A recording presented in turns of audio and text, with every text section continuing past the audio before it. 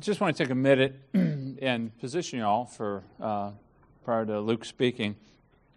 You know, it is the grace of God that He does organize His church with leaders. I mean, God has appointed men to watch over your souls. I don't want to take this lightly, that God has appointed men to watch over your souls. That in 1 Peter we read about how you are entrusted into the care of elders. That they are to live in a way that you can imitate their faith. So God has crafted the church to be made up in such a way that God on this earth has planted men so that they will prepare you to see Christ. It is not left to your own. You're not just having to slug it out. There are men that are dedicated to the furtherance of your souls. That, I think, is just a work of God's grace, and we ought to be thankful for it. Secondly, I think, before Luke speaks, I want to mention this idea of the grace of God in this church. I'm thinking about the last 3 pastors have come from this body. That's a church producing fruit. The plant that we're going to be doing in Rollsville, from the body. We're not importing things in. It is growing up from within the body and coming up. That's the way it's supposed to be. And I'd like you to rejoice with me over that's the work of God's grace in a healthy body producing leaders and producing plants. Now, we've been, the elders selected Luke to be the family pastor, but we wanted to bring it before you, the body, for these 30 days of prayer and consideration, investigation, that you have the chance to come forward and express both encouragement or concerns. Both you could come to Luke and ask questions of theology and practice. And really that's what today's about as well. Just one more opportunity for you to hear from Luke, both the work of God's grace in his life, but also his perception of God's call on his life to serve us. So this is an exciting day, not just to see him in a tie. That's always a pleasure. In fact, I think that's my tie, isn't it? It may be. And but this is an exciting day. Luke's been with us for a lot of years, and we have seen his family grow in Christ, and feel very, very thankful. Luke has a mixture of gifts. I think he's a very strong teacher, preacher, but he is also very, very approachable, humorous. The one thing that I love about Luke is he can hit various levels very comfortably. Both with kids, with students, with adults, that he seems to migrate from one to the other with great ease. And so I'm excited to see how the Lord's going to use that in your life and in the ministry of this church, brother. So can I pray for you? Would you join with me? Father, thank you for the grace that you've given to us in this dear brother. You've called him from darkness into light, and now you've called him to a place of service for these people, watching over, caring for their souls. Father, would you grant him grace that he might sense your pleasure as he speaks? Father, that he would preach out of the overflow of joy in his own soul over what you have done in his life and how you've called him to serve us. Father, we want to serve him by listening and by praying for him, by encouraging him. We're so thankful that you brought him into our lives, and we just pray that you would use him now as he testifies to your grace in his life, as he explains his philosophy of how to minister and how to serve. Father, let it be just like a glass of cold water to a very, very dry and parched throat to us. So, Father, use him now for the glory of your name and for the benefit of this church. I pray in the name of Jesus. Amen. Thank you, Tom. You know, we've been speaking about joy for the last 3 or 4 weeks here in this church. A lot of joy in talking about the last month. And this truly is a joy for me to be able to share with you this morning just God's kindness to me in my life and how he has graciously guided our path to this point. I really believe that. I will say, if you're visiting for the first time, give it one more week, please. Typically, you're going to hear a sermon from a passage of Scripture from our senior pastor, so don't let today scare you away. We will not be looking in detail at 1 Peter 5, although that's a great passage, and hopefully you've been looking at that this week. But what I want to do this morning, in the minutes that we have, per my assignment, is really just to give a brief personal background, just highlighting several points of how God has been at work in my life, where I've seen His grace operative, especially over the last 9 or 10 years. And then I will use the rest of the time to speak to just several guiding principles and really points of prayer for myself and for you as I would seek to minister here at Christ Covenant in the days ahead. To begin, just a word of my upbringing. God was kind to place me into a home with believing parents who loved the Lord, who loved me. My mom and dad both, just several months before I was born, were brought to Christ, and so I see that as His sweet providence, both coming from godless, really non-churched backgrounds, and to see Christ draw them to Him, I'm very thankful for. Just grateful for their loving influence and for seeking to raise their children with God in view. Obviously not perfectly by any means, but just grateful for that to see.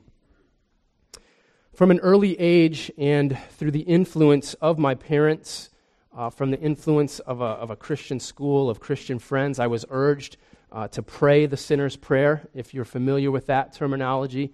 And so as a 6 or 7-year-old kid, I did pray that prayer. And then probably 700 to 800 times after that, I prayed the prayer. I think probably 650 of those times occurring during my senior year of high school. But just really hoping that one of them would hit the bullseye and that I'd be good to go. Maybe you have a similar story. But for me, salvation was about getting out of the alternative that I had heard about. And so I was more than happy to check the box that, yeah, I'm a sinner. I wasn't going to argue that. I checked the box that Jesus is alive. He's the Son of God. I believe that. And so I asked Him to come into my heart. And that was the extent of salvation. Salvation for me was about getting out of something, getting out of hell. And I know in some of those things I mentioned, the gospel might be hovering there and even present to some degree, but as I see it now, there was no Spirit-generated conviction, no Spirit-generated realization of what I needed, of my sin and before a holy, infinitely holy God. I didn't understand my plight before Him. And so there was really no concern or even thought to being under God's just wrath or His condemnation. And so there could not be an appreciation for what Jesus had done. And so that was kind of my upbringing as far as the gospel. I was more concerned with not being uncomfortable when I died. And since I believed portions of the Scriptures, I called on Him often to keep me out of hell. That would be a smart thing to do. And really just trusting in my words and my prayers, not the work of Christ. Trusting in my attempts, even through high school, at being Christian. Trying to keep a set of rules, trying to be a good and moral kid, hoping to somehow gain God's favor. And that's really all I thought about Christianity or the gospel. Really not an understanding of who I was. It wasn't until years later, in fact, probably in my mid to late 20s, that God began to draw me. I remember this very distinctly, showing me that without Christ, without His work, I was hopeless. And then to start to realize that Christ, that Jesus had accomplished everything for me. It was on my behalf, that He took my guilt and my shame and even my attempts at being Christian.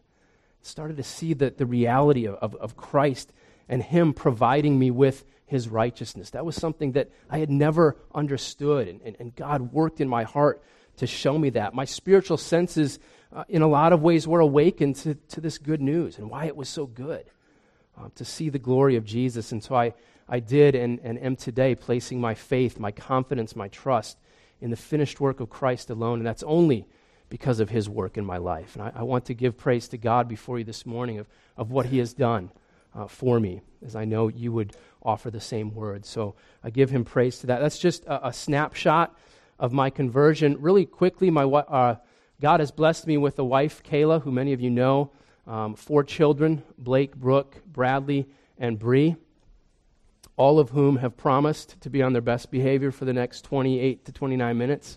So thanks, guys. So I need to hurry. Apart from my salvation in Christ, I want to highlight several just additional areas of God's grace, of His working in my life to where He has brought us now. I hope that it will encourage you. I hope that it will be directed towards the Father and His goodness and His grace. It was in 2000, the year 2000, that Kayla and I left the town that we had both grown up in, Watertown, Wisconsin. We moved to Minneapolis, Minnesota, where we had lived for the next 5 years. So from 2000 to 2005, for 4 of those years, I was in seminary. For all 5 of those years, we attended a church called Eden Baptist Church in Savage, Minnesota. Many of us know Steve and Christy Purdue. Steve's brother, Paul, serves there as an elder. He's my best friend. And I just want to speak to how this church of just 200 people, how God used it to really awaken my heart to the glory of God, to thinking about a God focus in a church. And I'm so grateful how that was the driving focus, something that I hadn't been around or seen before. This church, in a lot of ways, was just maybe one step outside of the box from what we had grown up with.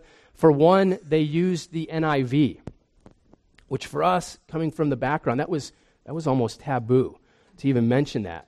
They used the NIV. They also were led by elders. It was an elder-led church. I had grown up with solely as a single pastor-led church with a board of deacons, and even in using the terminology elders was very much shied away from. And so this church was led by a group of godly elders. And then, just to show you how crazy this place was, they actually projected the words of the music up onto the wall and used a screen instead of just hymnals. And so very progressive.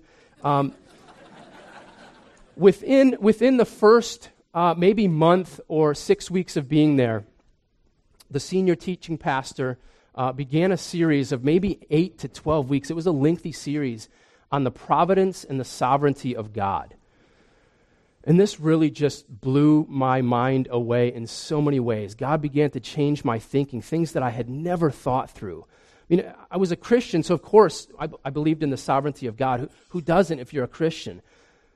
But that Almighty God was in absolute and active control of everything, including calamity, including heartache and suffering, including my next movement and my very breath, that this came from God, including those who were to come to Christ. This blew my mind in so many ways. Had not heard this. What a bedrock doctrine this was. And I praise God for how He used that series of 8 weeks to just start to shape and to mold my thinking and really rattle my brain in a lot of ways. This really elevated for me a very limited and shallow view of God. It began to elevate my thinking. It was huge for me in my walk with Him, and I'm so grateful for that. In addition to my view of God at that time, here was a church where people actually wanted to be together. They came to church. I had gone to church every day of my life, 3 times a week, and really it was all about being there, putting in my time, and getting out of there as quickly as I could. These people actually longed to be with one another. This blew my mind in a lot of ways. I would see people pouring into each other, serving each other, wanting to love and be in communion and actually pour into my family. This was it was good for my soul. As elders were digging into my life, asking me questions about my walk. This was very odd for me. But it was God's kindness as He began to open my eyes to the body of Christ and to what this body is to be. I began to see that, and I'm so grateful for that. Those 5 years really had a tremendous impact on my life spiritually. And I remember thinking as I was in seminary there, wow, wouldn't it be great to be on staff at a church like this? I never dreamed that it would happen, never thought that it would be possible, but I remember thinking how amazing that would be if God were to be that kind to me. So God really used that church, the people there, the teaching of the elders to expand my view of God, the local church, and I'm thankful for that grace in my life. Just as an aside, it was also at that point, even though I'd grown up 3.5 hours from Minneapolis, I'd never heard of John Piper. I'd never heard of his teaching, and so while we were up there, was able to probably once a month on a Friday night and a Saturday go and listen to him teach. And that was really, again, with the church and then with him first being exposed to Reformed theology and just God's greatness in in seeking out souls, and so I'm thankful for that. Probably the most difficult decision that we ever made was leaving Eden Baptist Church and coming to North Carolina in 2005. I had finished seminary and had accepted a call as a college pastor here in the area. Talk about a waffling on a decision. Back and forth. One day we were going, the next day we weren't. I had no idea. Just confused. God, are you leading in this? But in 2005, we took the plunge, moved here to Raleigh, where I served as a college pastor for 3 years. I think leaving what we had experienced in Minnesota it made our transition to a new, larger church very difficult for us. I think it was just within the first couple of months of being there that I realized that I really desired something different for my family and a place to raise my family in a different church environment. We really desired the fellowship that we had enjoyed so much and how God had used that. And so in 2008, not really knowing what I was going to be doing, I had no idea, but resigned there. Interestingly enough, right at that same time, the senior pastor at Eden Baptist Church, on behalf of the elders, contacted me and asked us to come back and to serve as an assistant pastor there in Minnesota. A lot of details that I'll spare you this morning, but you'd think we would have just been overjoyed at that prospect. The people that we love, the church that we love, that much closer to Wisconsin Badger football. I mean, it just seemed like this had to be God's will, especially now I'm without a job, 4 kids, a wife. The economy was tanking at that point. If you remember, all things were screaming, yes, of course. God is putting this in your lap. This is His will. And yet, for some known reasons at the time, but for many unknown reasons, looking back, we just did not believe that God was directing in this. Kayla and I, it was interesting. I remember the conversations. We came to that conclusion at the same time, even though we had both kind of been silent, thinking, yeah, of course, let's let our hearts just catch up to this and to go back. But I knew that without the confidence that God was leading in this, we would be hurting that church. It'd be hurting us. In so many ways, we thought that this had to be from Him. We're hoping that we would soon be excited. Some of the known reasons, some of which just included my own over time weakened pursuit of Christ. Over time just failing in lacking to lead my family to know and to love God. And these were really leading me to serious doubts about even my own calling for ministry. My own fittedness, my own qualification, just serious doubts. And I knew that we'd be backing into a situation, really in a lot of ways furthering just a mask of what I had grown up thinking, yeah, you have to be in ministry. And so this was a very difficult time for us, feeling like in a lot of ways we were letting people down that we had loved. As for months it seemed like we'd be moving back there, and yet made the decision to stay put, took our house off the market, and just began looking for a job here in Raleigh. But I think most importantly, we wanted to find a local body where we could walk out life with. That was our prayer. That was our desire.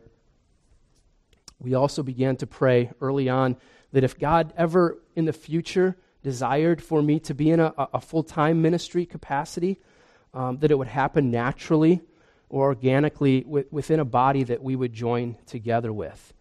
And so we made the decision to not look for ministry at all, really not to even consider it, to put it out of our mind in a lot of ways, and just to begin working here and join together with a church where we could serve and be able to just live life together. So through a lot of circumstances, God in 2008 directed us here to Christ Covenant Church, which was a sweet haven for us. A lot of details there. I could talk for an hour of just how Christ and how God has used and what He's done in our lives through this church. Through every week, hearing Jesus exalted, hearing the gospel lifted up, walking out from here thinking of Christ and what He has done for us. Just timely input from the elders speaking into our lives. Think of relationships that have formed here. Has just been God's mercy. Think of Tom for the last 3 years pouring into me and walking me through a lot of difficult questions in my mind related to ministry and calling and fittedness and being helped to look to Christ and to the gospel, not only for my salvation, but also with any ability to be able to serve and to minister and to be fitted for ministry is straight from Christ in the gospel. God used that in my life. And so this church represents just God's sweetness to us. And I want to again just give him public honor and praise for how he has led us here. So think in light of those things, to be considering this opportunity that God has brought about to serve more fully here at Christ Covenant Church, the church that we've grown to love, the church that God has used as you have embraced us. To think that we get to serve alongside you and with you is overwhelming and humbling. And again, all praise belongs to him. Quickly, one more point of grace. And in my mind, perhaps the sweetest point of grace for me personally, it was 3 years ago. We were considering going back to this pastoral position, considering going back into this church work. And all the while, we would have gone back with Kayla being an unbeliever, not knowing Christ. Can you imagine the pressure that she would have felt in being a pastor's wife there in a church? Just the temptation to keep that mask off and not feeling the freedom as she has here for God to be working in her life in every way, pretending to be somebody that she was not. And so in God's kindness, in his sovereignty, God's Spirit began to work in her heart about 3 years ago. I love to hear her tell the story of how God just began to open her eyes. In fact, I'd love to have her come up here right now to share that story, but I'd be in a lot of trouble.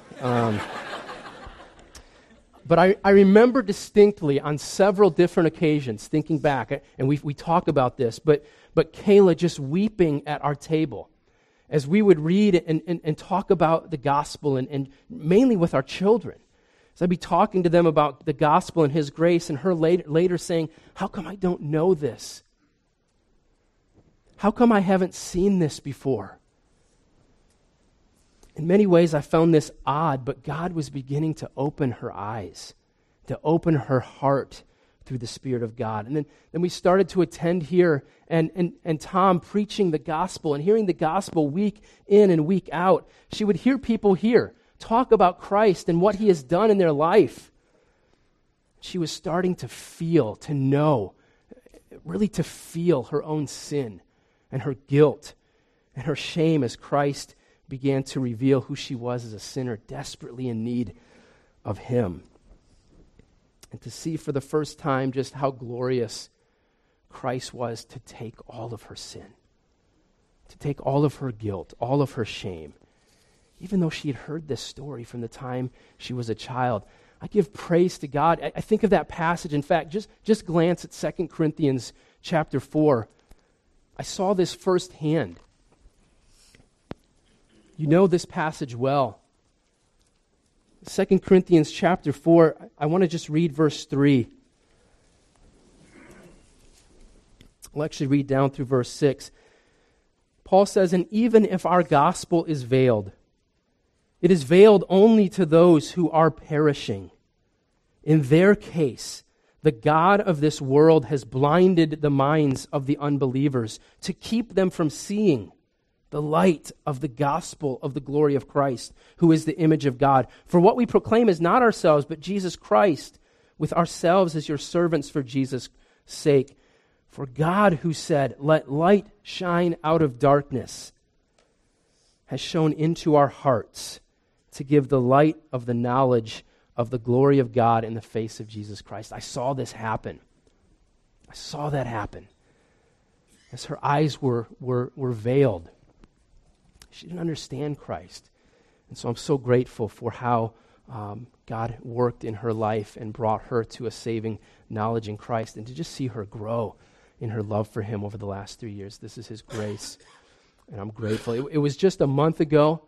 I was back in Minnesota at the Desiring God conference for pastors that I was able to attend with my dad.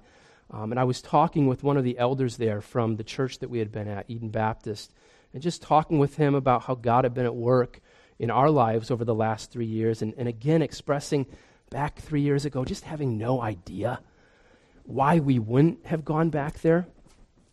Just being so puzzled, and was able to tell him, though, a month ago that now, without a doubt, seeing God's hand just all over that decision. And His grace just drenched over that in saving us from that and in saving the church. It made no sense then. But in more ways than you will know, this now makes perfect sense. I'm so grateful for how God has been at work in our lives, especially these last 3 years, just stirring an affection for Him, slowly strengthening our marriage, slowly strengthening our love for the body, for the gospel, for Christ. He's been at work in our lives, and I'm so grateful. Still desperately sinful, desperately failures apart from His work of grace, but He's been preparing us, I believe, for this time. Glory to Him. We didn't see this coming, and this is His rich mercy to us. I want to take a few minutes to highlight very briefly just a few ministry guideposts that will direct us, I believe, and direct our desires here for ministry. Not a lot of detail here. I know we'll speak to more of that tonight. But really guideposts that already do direct the church here. I know I've shared parts of these with several groups, and we've had private conversations with some of you as well. I think part of the beauty in this situation for me is that in a lot of ways, we are known quantities to each other.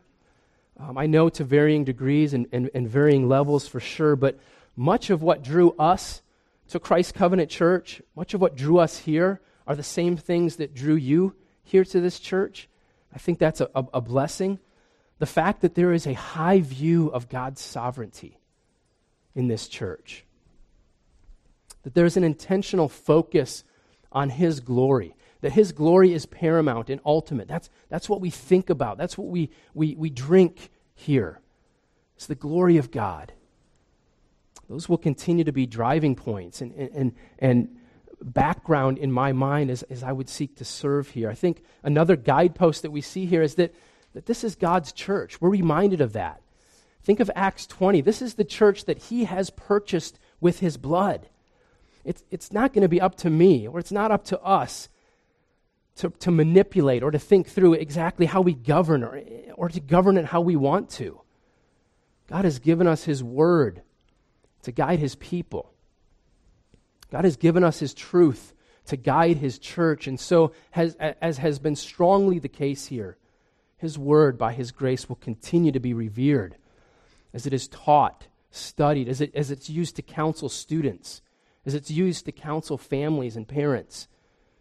I know that comes as no surprise. It shouldn't, but the fact that we have no wisdom apart from the Spirit of God, no wisdom apart from His word.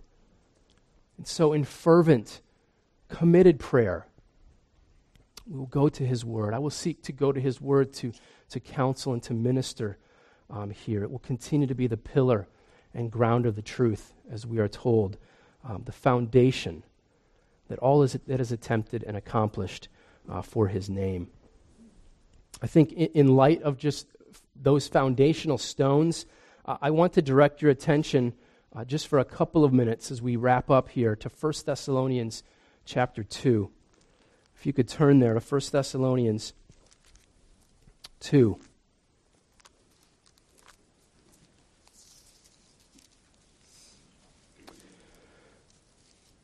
I want to really highlight 2 points of prayer. There's so much in this chapter.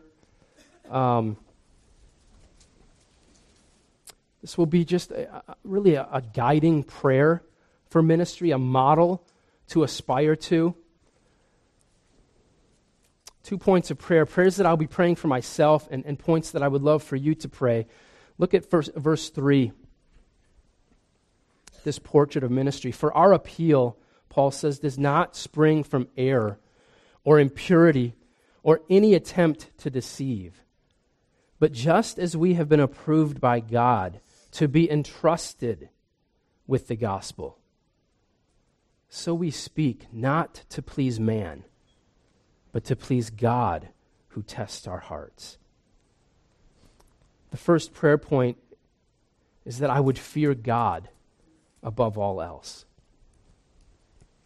The fear of failure, the fear of man will be a constant battle, as it is for many of us. But here Paul reminds the Thessalonians that he was not speaking or ministering the gospel to gain man's applause, or to gain their flattery, he says. But he was seeking to please God, realizing that he had been entrusted with this message. He'd been entrusted by God. This had been passed down to him. It wasn't for him to make up or to depart from. That's why he sought to please God with his message. He reminds them that he's already been approved by God. And so in verse 6 he says, I don't seek glory from others, but I seek to please God, who in verse 4 tests the hearts. God knows who we are seeking to please. It doesn't come as a surprise to him.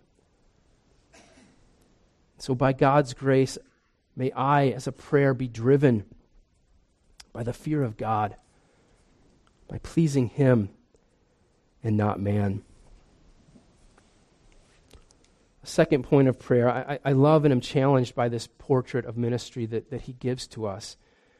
That second point of prayer is that my heart would grow in deep affection for this church. And mainly so you would walk in a manner worthy of God, as he says in verse 12. Notice his heartbeat. That they would walk in a manner worthy of God, and that my joy would come from your increased love for the Savior. Look at verse 7.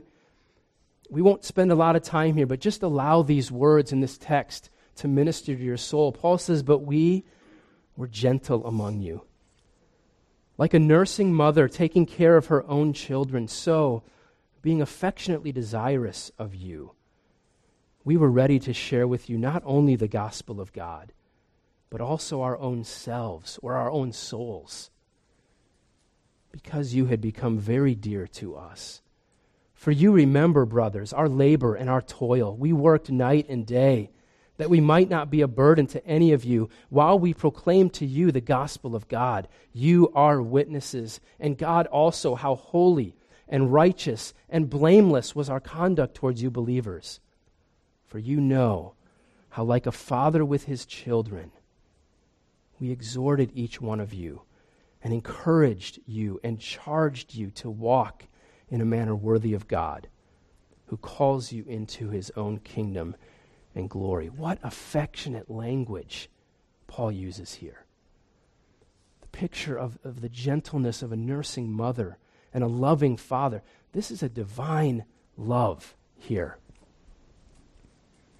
that drives Paul to sacrifice and to labor and to exhort, encourage, and to share, proclaim the gospel. And he says not just sharing the gospel, but also to share his own soul. There's a deep and genuine affection and joy for these people that cannot be manufactured. So as this is a spiritual creation, it is my prayer that the Spirit of God would produce this type of bond and love, a sacrificial living, as I seek, or as I would seek to serve you, and as we serve Christ together. My time is up. I do look forward with eager anticipation to how God will continue to change us, to change his people here at Christ Covenant, and may he grant us wisdom. May he grant us guidance and overwhelming joy as we look for his return. Will you pray with me? Father, we do give you praise for the mercy that you have shown. Give you praise for the grace, Lord, that we see in this body. Lord, how you've drawn each one to yourself. Lord, we pause to give you thanks. God, would you give wisdom? Would you give your direction? Lord, may we look to you. You are all that we have. We pray in Jesus' name. Amen.